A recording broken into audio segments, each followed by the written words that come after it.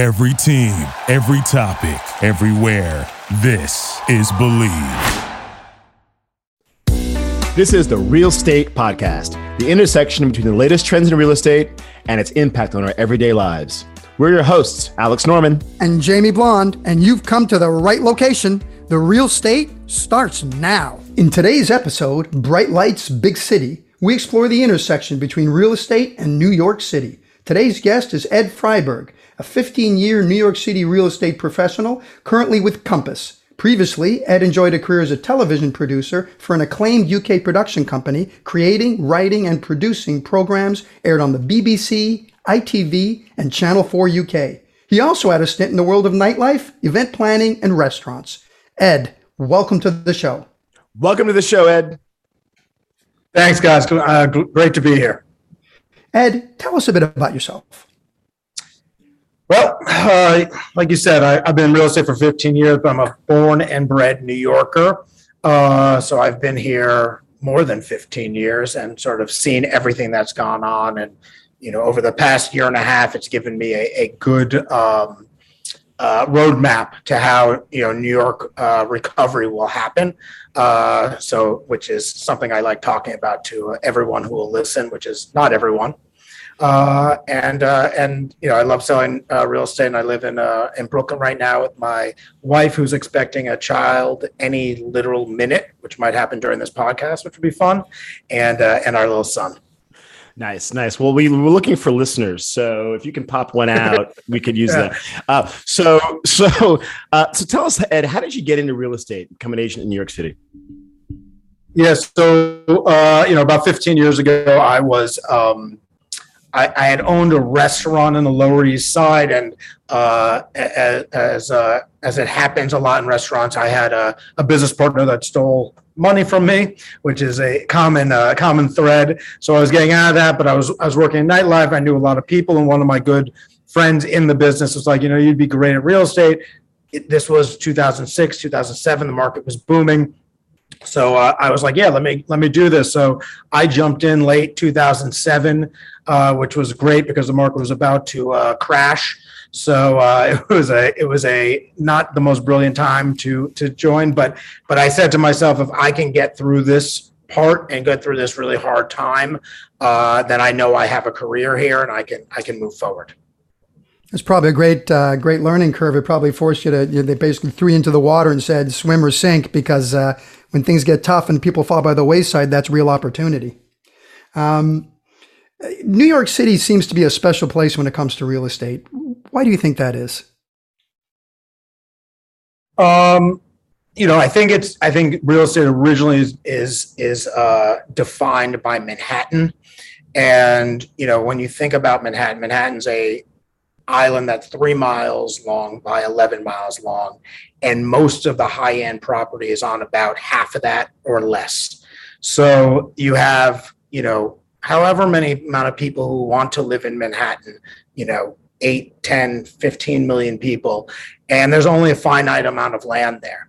And it's a dynamic city. It's an incredible place to, you know, to start a career, to have a career, to build a family, to live, to experience every walk of life, internationally, nationally, ethnically, you know, everything that you want in New York City. So everyone kind of, you know, as corny as it sounds, wants a piece of the pie. So real estate, you know, because there's a finite amount of it, has actually, you know, become one of the most expensive commodities in the world in New York City real estate.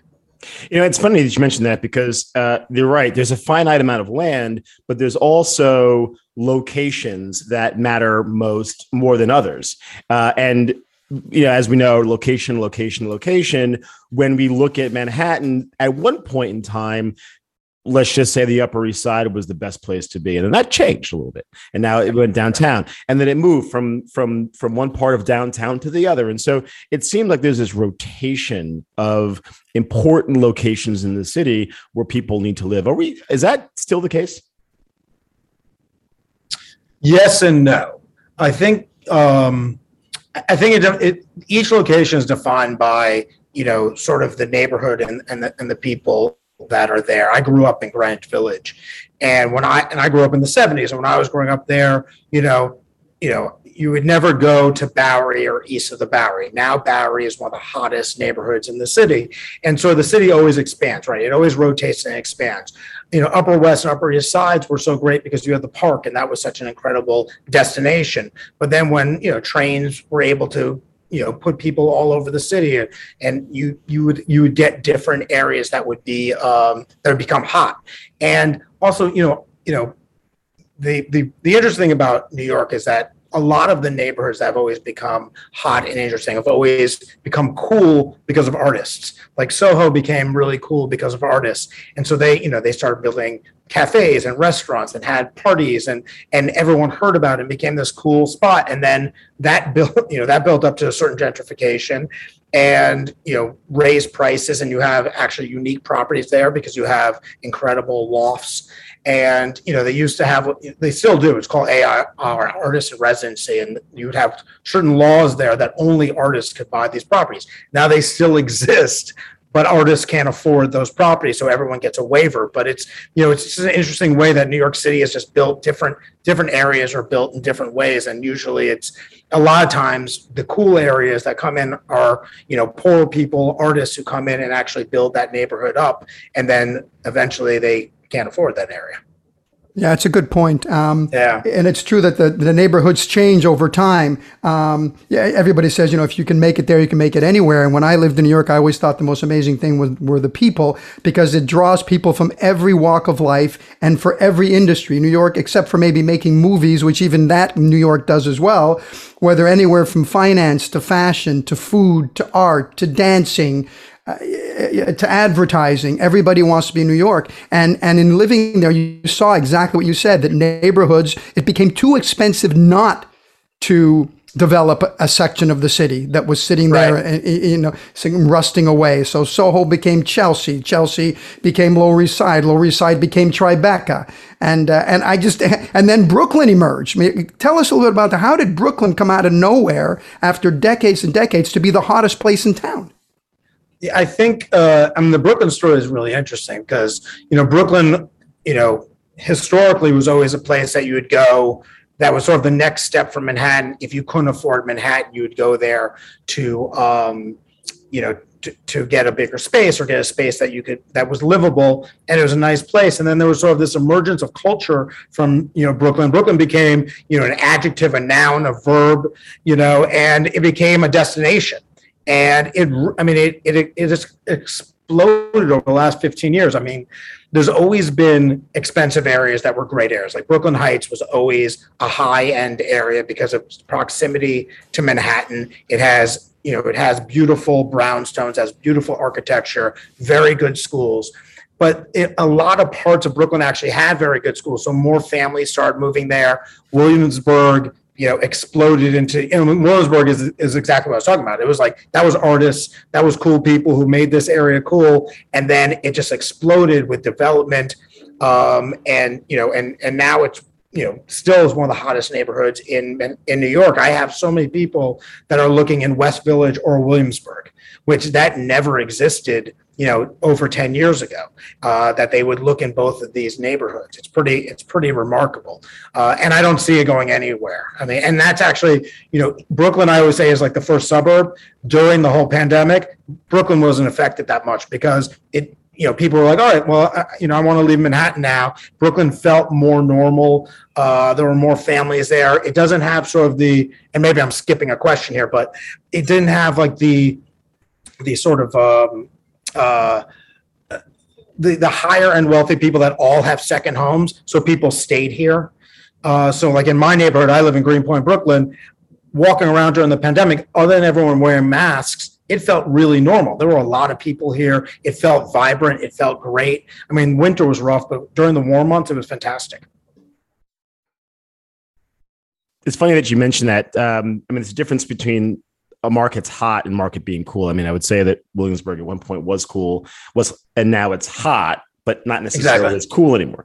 But you mentioned earlier this concept, this issue about living, and the trains make the city a bit more accessible. There was a point where the property value was higher closer to transportation. So if you were closer to a train, Right. That's more advantageous. At the same time, if you were closer to a park like Central Park, that was more advantageous. And now that parks have expanded, now there's parks on the west side, there's parks on the east side. There's a better quality of living for a lot of people in different places. Then it allows people to spread out a little bit more and live in places where they were less likely to do so because of those reasons. And at the same time, you've also got expanded train systems, and you've got better transportation in the form of Uber. Right. So now what that says is a lot of places in the city are more accessible and more attractive, like Brooklyn, like Queens. Does that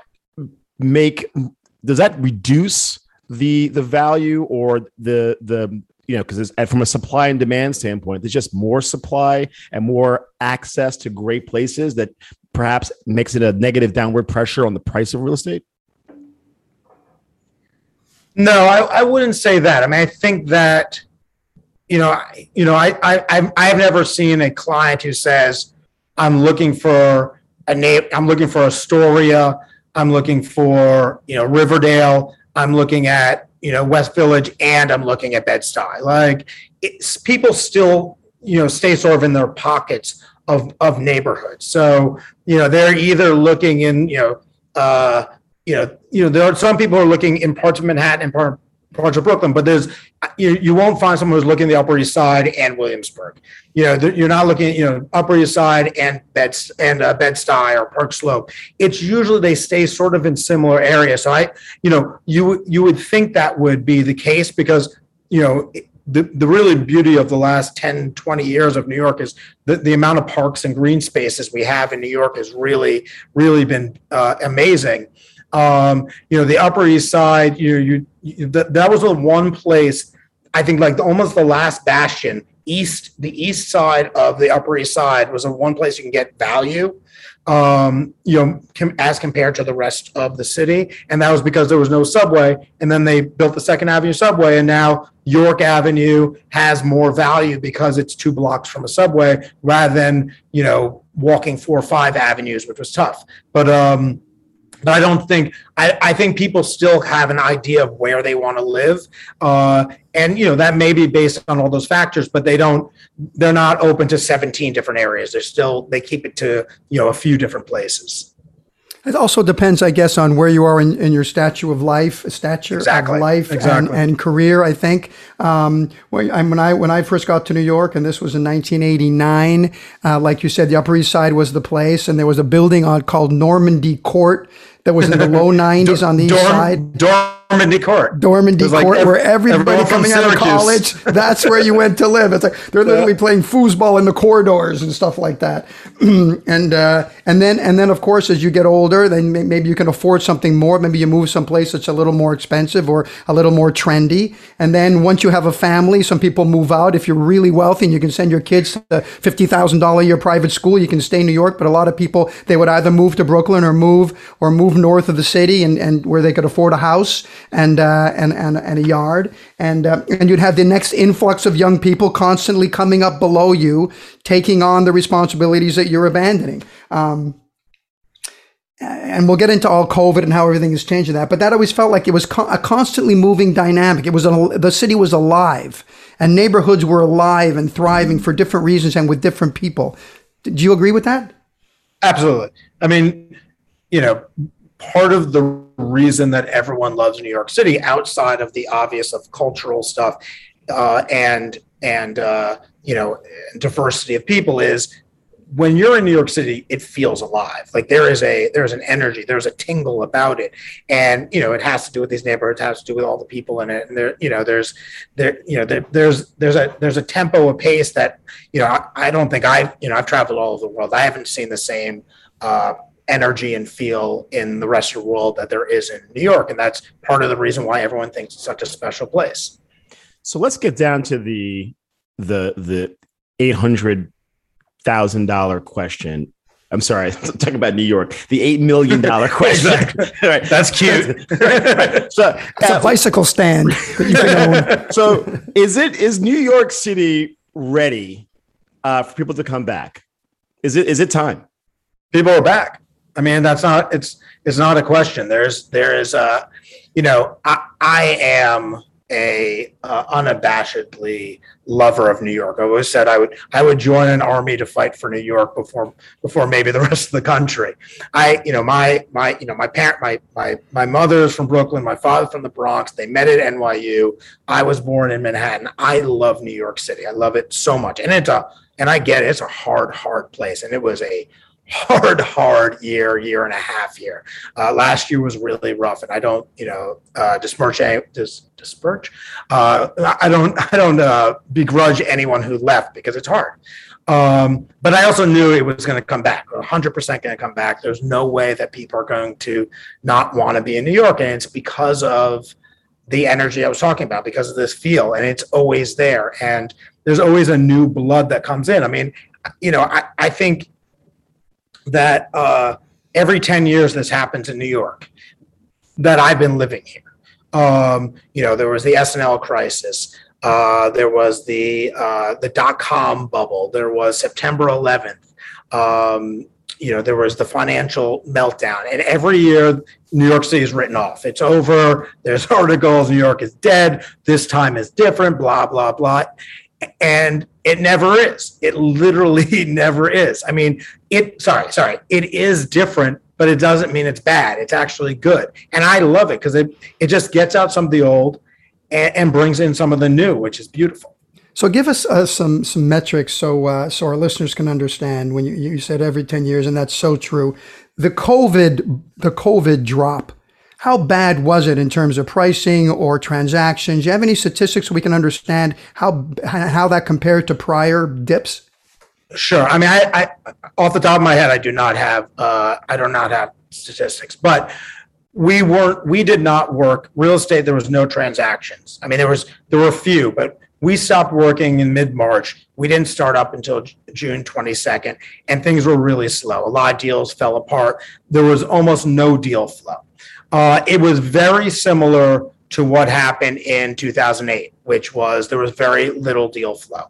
And I knew that was going to happen through the winter because all of the people who could leave and didn't have to be in New York. Why were you going to be in New York City during the winter, during the cold weather? And I told everyone that would listen to me, if you're going to buy now. Because if anyone has their property on last winter, it's going to be the bottom of the market, because the spring we're going to be closer to vaccines or have them. Things are going to start opening up. New York City, people are going to come back to New York City. The energy is going to be back. The spring market's going to be here, and there's going to be all this pent up demand.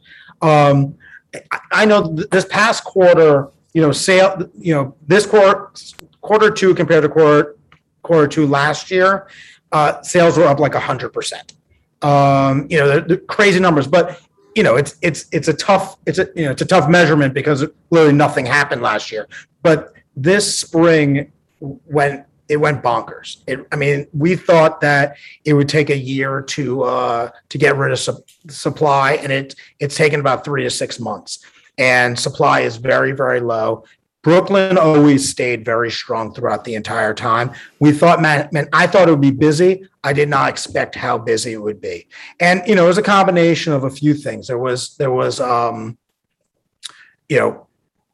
pent up demand.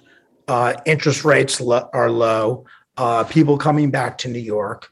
So it was actually it was a nice sort of conglomeration of events that came together. Perfect storm. Perfect storm. And the market just, sort of blew open in Manhattan. I heard that the price drops allowed a lot of young people who never thought they could live in New York, or certainly in their careers being young, that they, all they saw was the last boom of the in 2014, 2019. They never thought they could ever live in New York. All of a sudden they saw opportunities and they jumped at it, whether they were renting or buying. Well, that's really the rental market, and that really happened. That was actually part of, like, if you walk around Manhattan right now, the energy, especially downtown, is incredible. It's literally the best energy I've ever felt in New York City. And that is definitely built by a new crop of young people who are going to define the city for themselves.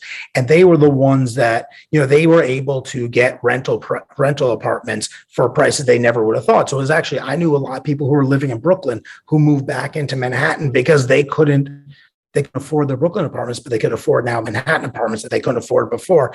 And it's amazing. Like, I mean, I go in for showings and I'll sit at like a cafe and just like feel the energy. It is really beautiful right now. And in all the things you've mentioned, you haven't even mentioned the fact that foreigners who are big buyers of higher end property, they still can't even get into the country yet, can they? That's pent up demand just waiting on the shores, so to speak.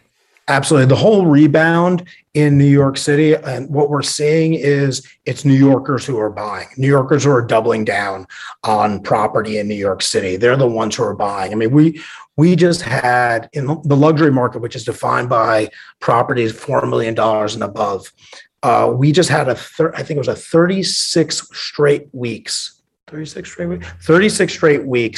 we had over 30 properties go into contract $4 million and above. That's unprecedented. That's never happened before. This past week, we had 22 that went into contract. And that's a solid number, especially for the middle of summer.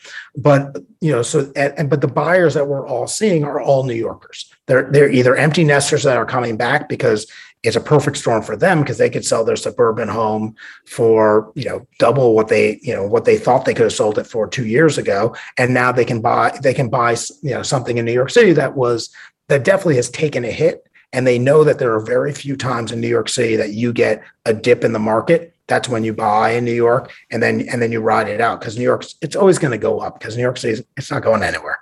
Yeah. You make a really good point. I think that it's not a bad thing that there aren't as many foreigners in New York City. As a matter of fact, it's great that New York is coming back to New York and there's New Yorkers in the city, which is fantastic. At the same time, we talk about this, COVID and the dips, whether or not, the several dips over the years. There always had been neighborhoods that were more affected than others, right? And when I think about 9/11, I think about downtown and Tribeca area where people were kind of fleeing. And now when I think about COVID, I think about areas like the Financial District. I feel areas like Hell's Kitchen, where the theater districts. So areas where there were businesses and people living that were relying on in-person activities, restaurants, theater, working in offices, et cetera, were relatively, these are areas that are relatively quiet and or, at a deficit. So are there areas that you could point to that have a bigger opportunity than others in the city, like they're more value potentially? Yeah, I think that Midtown, because of what you said, I mean, Midtown has felt like Midtown specifically from east to west has felt like a ghost town for the last, year and a half. And, and look, you take away everyone that comes into the city to work in offices that lives in the suburbs, you take away all of the tourists, although tourism has come back, fairly well. And once Broadway opens, that will be a huge surge of tourism. But that's tourists like from Jersey, right? I'm just kidding. Hey, my wife's on Broadway. That's tourists from everywhere. They love it. But no, when you just take I don't even know what the number is. You take away on a daily basis, probably millions and millions of people, 1 million, 2 million, 3 million, however many it is. There's just no one there. So and the warts show, right? So you see more homeless people, you just see it being a little dirtier because you're focused on the negative things. So those areas, I think there is actual real opportunity. I mean, I had a client who contacted me, 6-8 months ago, and she's like, I want a $400,000 apartment in Midtown. And I was like, you didn't have that in 1912. No, but when she looked, this was like last fall, and I said, I don't think there's going to be anything. Not even look. And then I looked, and there was like 100 properties. It was crazy how many there were because those areas people were sort of leaving, and people had pied-à-terres, were getting rid of them because they weren't coming back and stuff like that. So I think there's a real opportunity in there. Now, having said that, I was out to drinks with a buddy of mine, and he's like, well, what's the up and coming Manhattan area? And I'm like, well, there isn't. That's over. Like, there's no more up and coming Manhattan area. They've all been from east to west. They're done. Like they're, like it, it's like you just, they're all, they're all kind of priced in. What about the cloisters? No, that is not an area I know of, but it's supposedly beautiful. My first girlfriend. As soon as the subway goes up there, that place is going to explode. Exactly.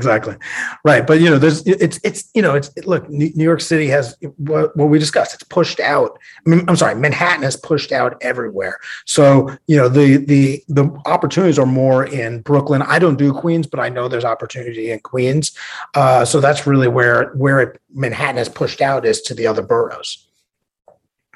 It's funny. There's a movie out there called The King of Staten Island with Davidson from Pete Davidson. Pete Davidson. Live. Love him. It was very funny. And in one of the scenes, one of the actors in the movie is a huge fan of Staten Island. They're all from Staten Island, and she wants to turn Staten Island into the next cool place. She says, "Why can't it be like Brooklyn? We got parks, we got transportation, we got restaurants, but nobody comes here." I mean, as a serious question, is there any particular reason why Staten Island does not get that push? I mean, is that not an opportunity? Is it too far away, or what's the deal there? Well, you forget they also have garbage.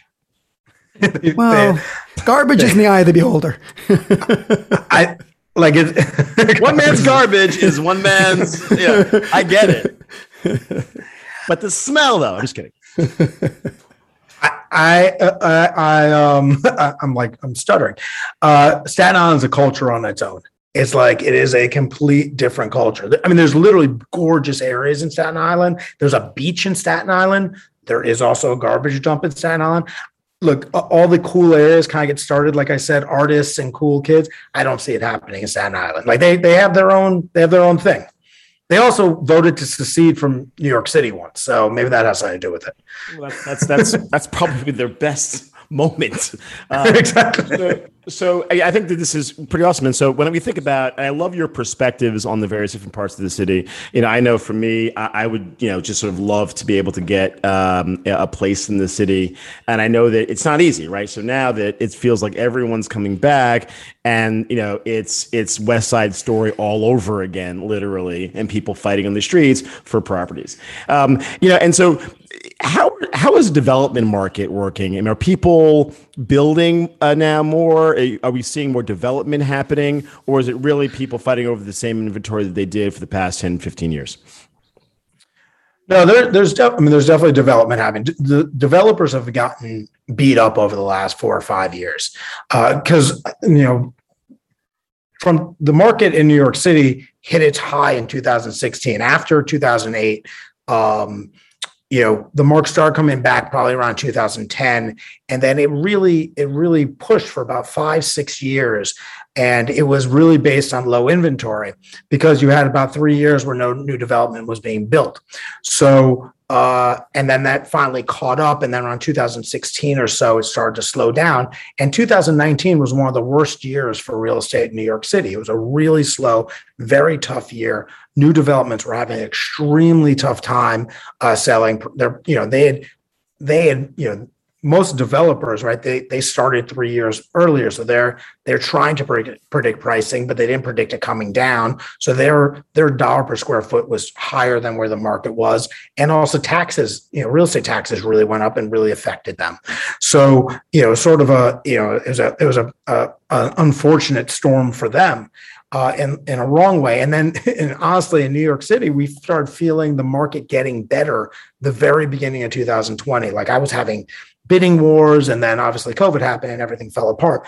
But developers were developing a lot. There was a lot of development happening, but there was a lot of shadow inventory, and that still exists. There's still a decent amount of shadow inventory because a developer, if they have a 50-unit building, they're not putting 50 units on the market. They're putting 4 or 5, and but everything's available, but they're only releasing 4 or 5. So there's still, the developers, they've caught up some because the spring was so strong, but there's still a decent amount of, deals to be had in developments. Now they're all priced pretty high to begin with, but there is still value you can get there. When I think about the new developments or the recent developments in Manhattan, I think about Billionaires Row, the huge skyscrapers on 57th, which was an article today, I think, or yesterday in the Journal of the Post about how there's a lot of inventory. And then there was Hudson Yards, which was a beautiful, gorgeous development that was going to be part office, part residential. And I think as you talk about more development, I think that there's a still whole area there that's left to be developed.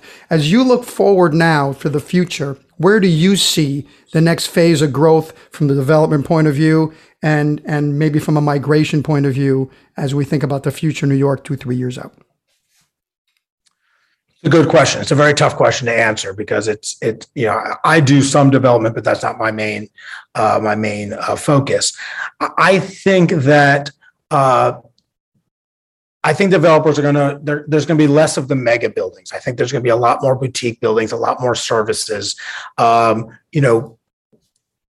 There's going to be more people who are going to be doing some sort of hybrid of working at home or in the office. So I think, the actual units are going to be very, very important of what you can do in the units. I think there's going to be more outdoor space because people are going to be craving outdoor space because that's what they're craving now. I think home offices are going to be extremely important to developers.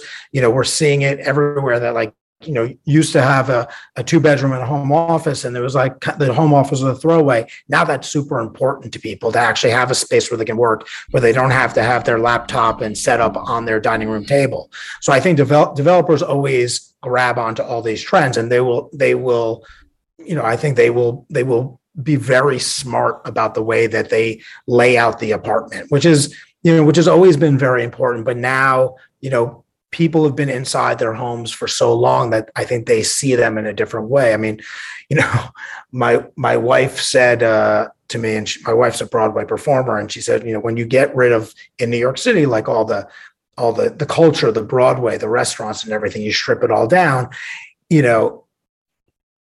if you get rid of all that, then you're just living in a small box. So, I think this small box has to be much more important and has to be much more dynamic than it's ever been before.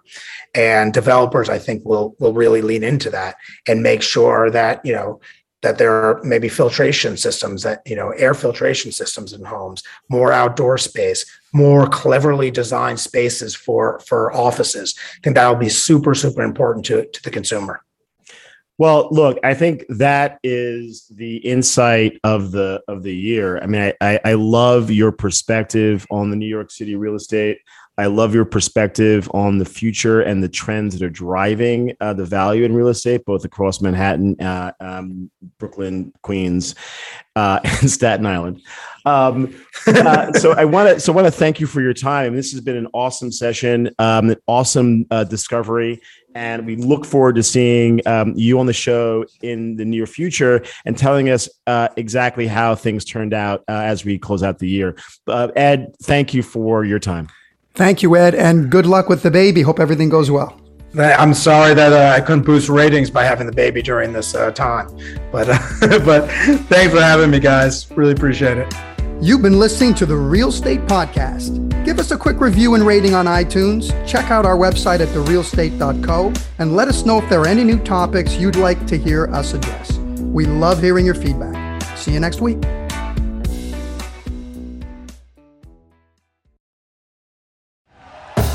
Thank you for listening to Believe. You can show support to your host by subscribing to the show and giving us a 5-star rating on your preferred platform. Check us out at Believe.com and search for BLEAV on YouTube.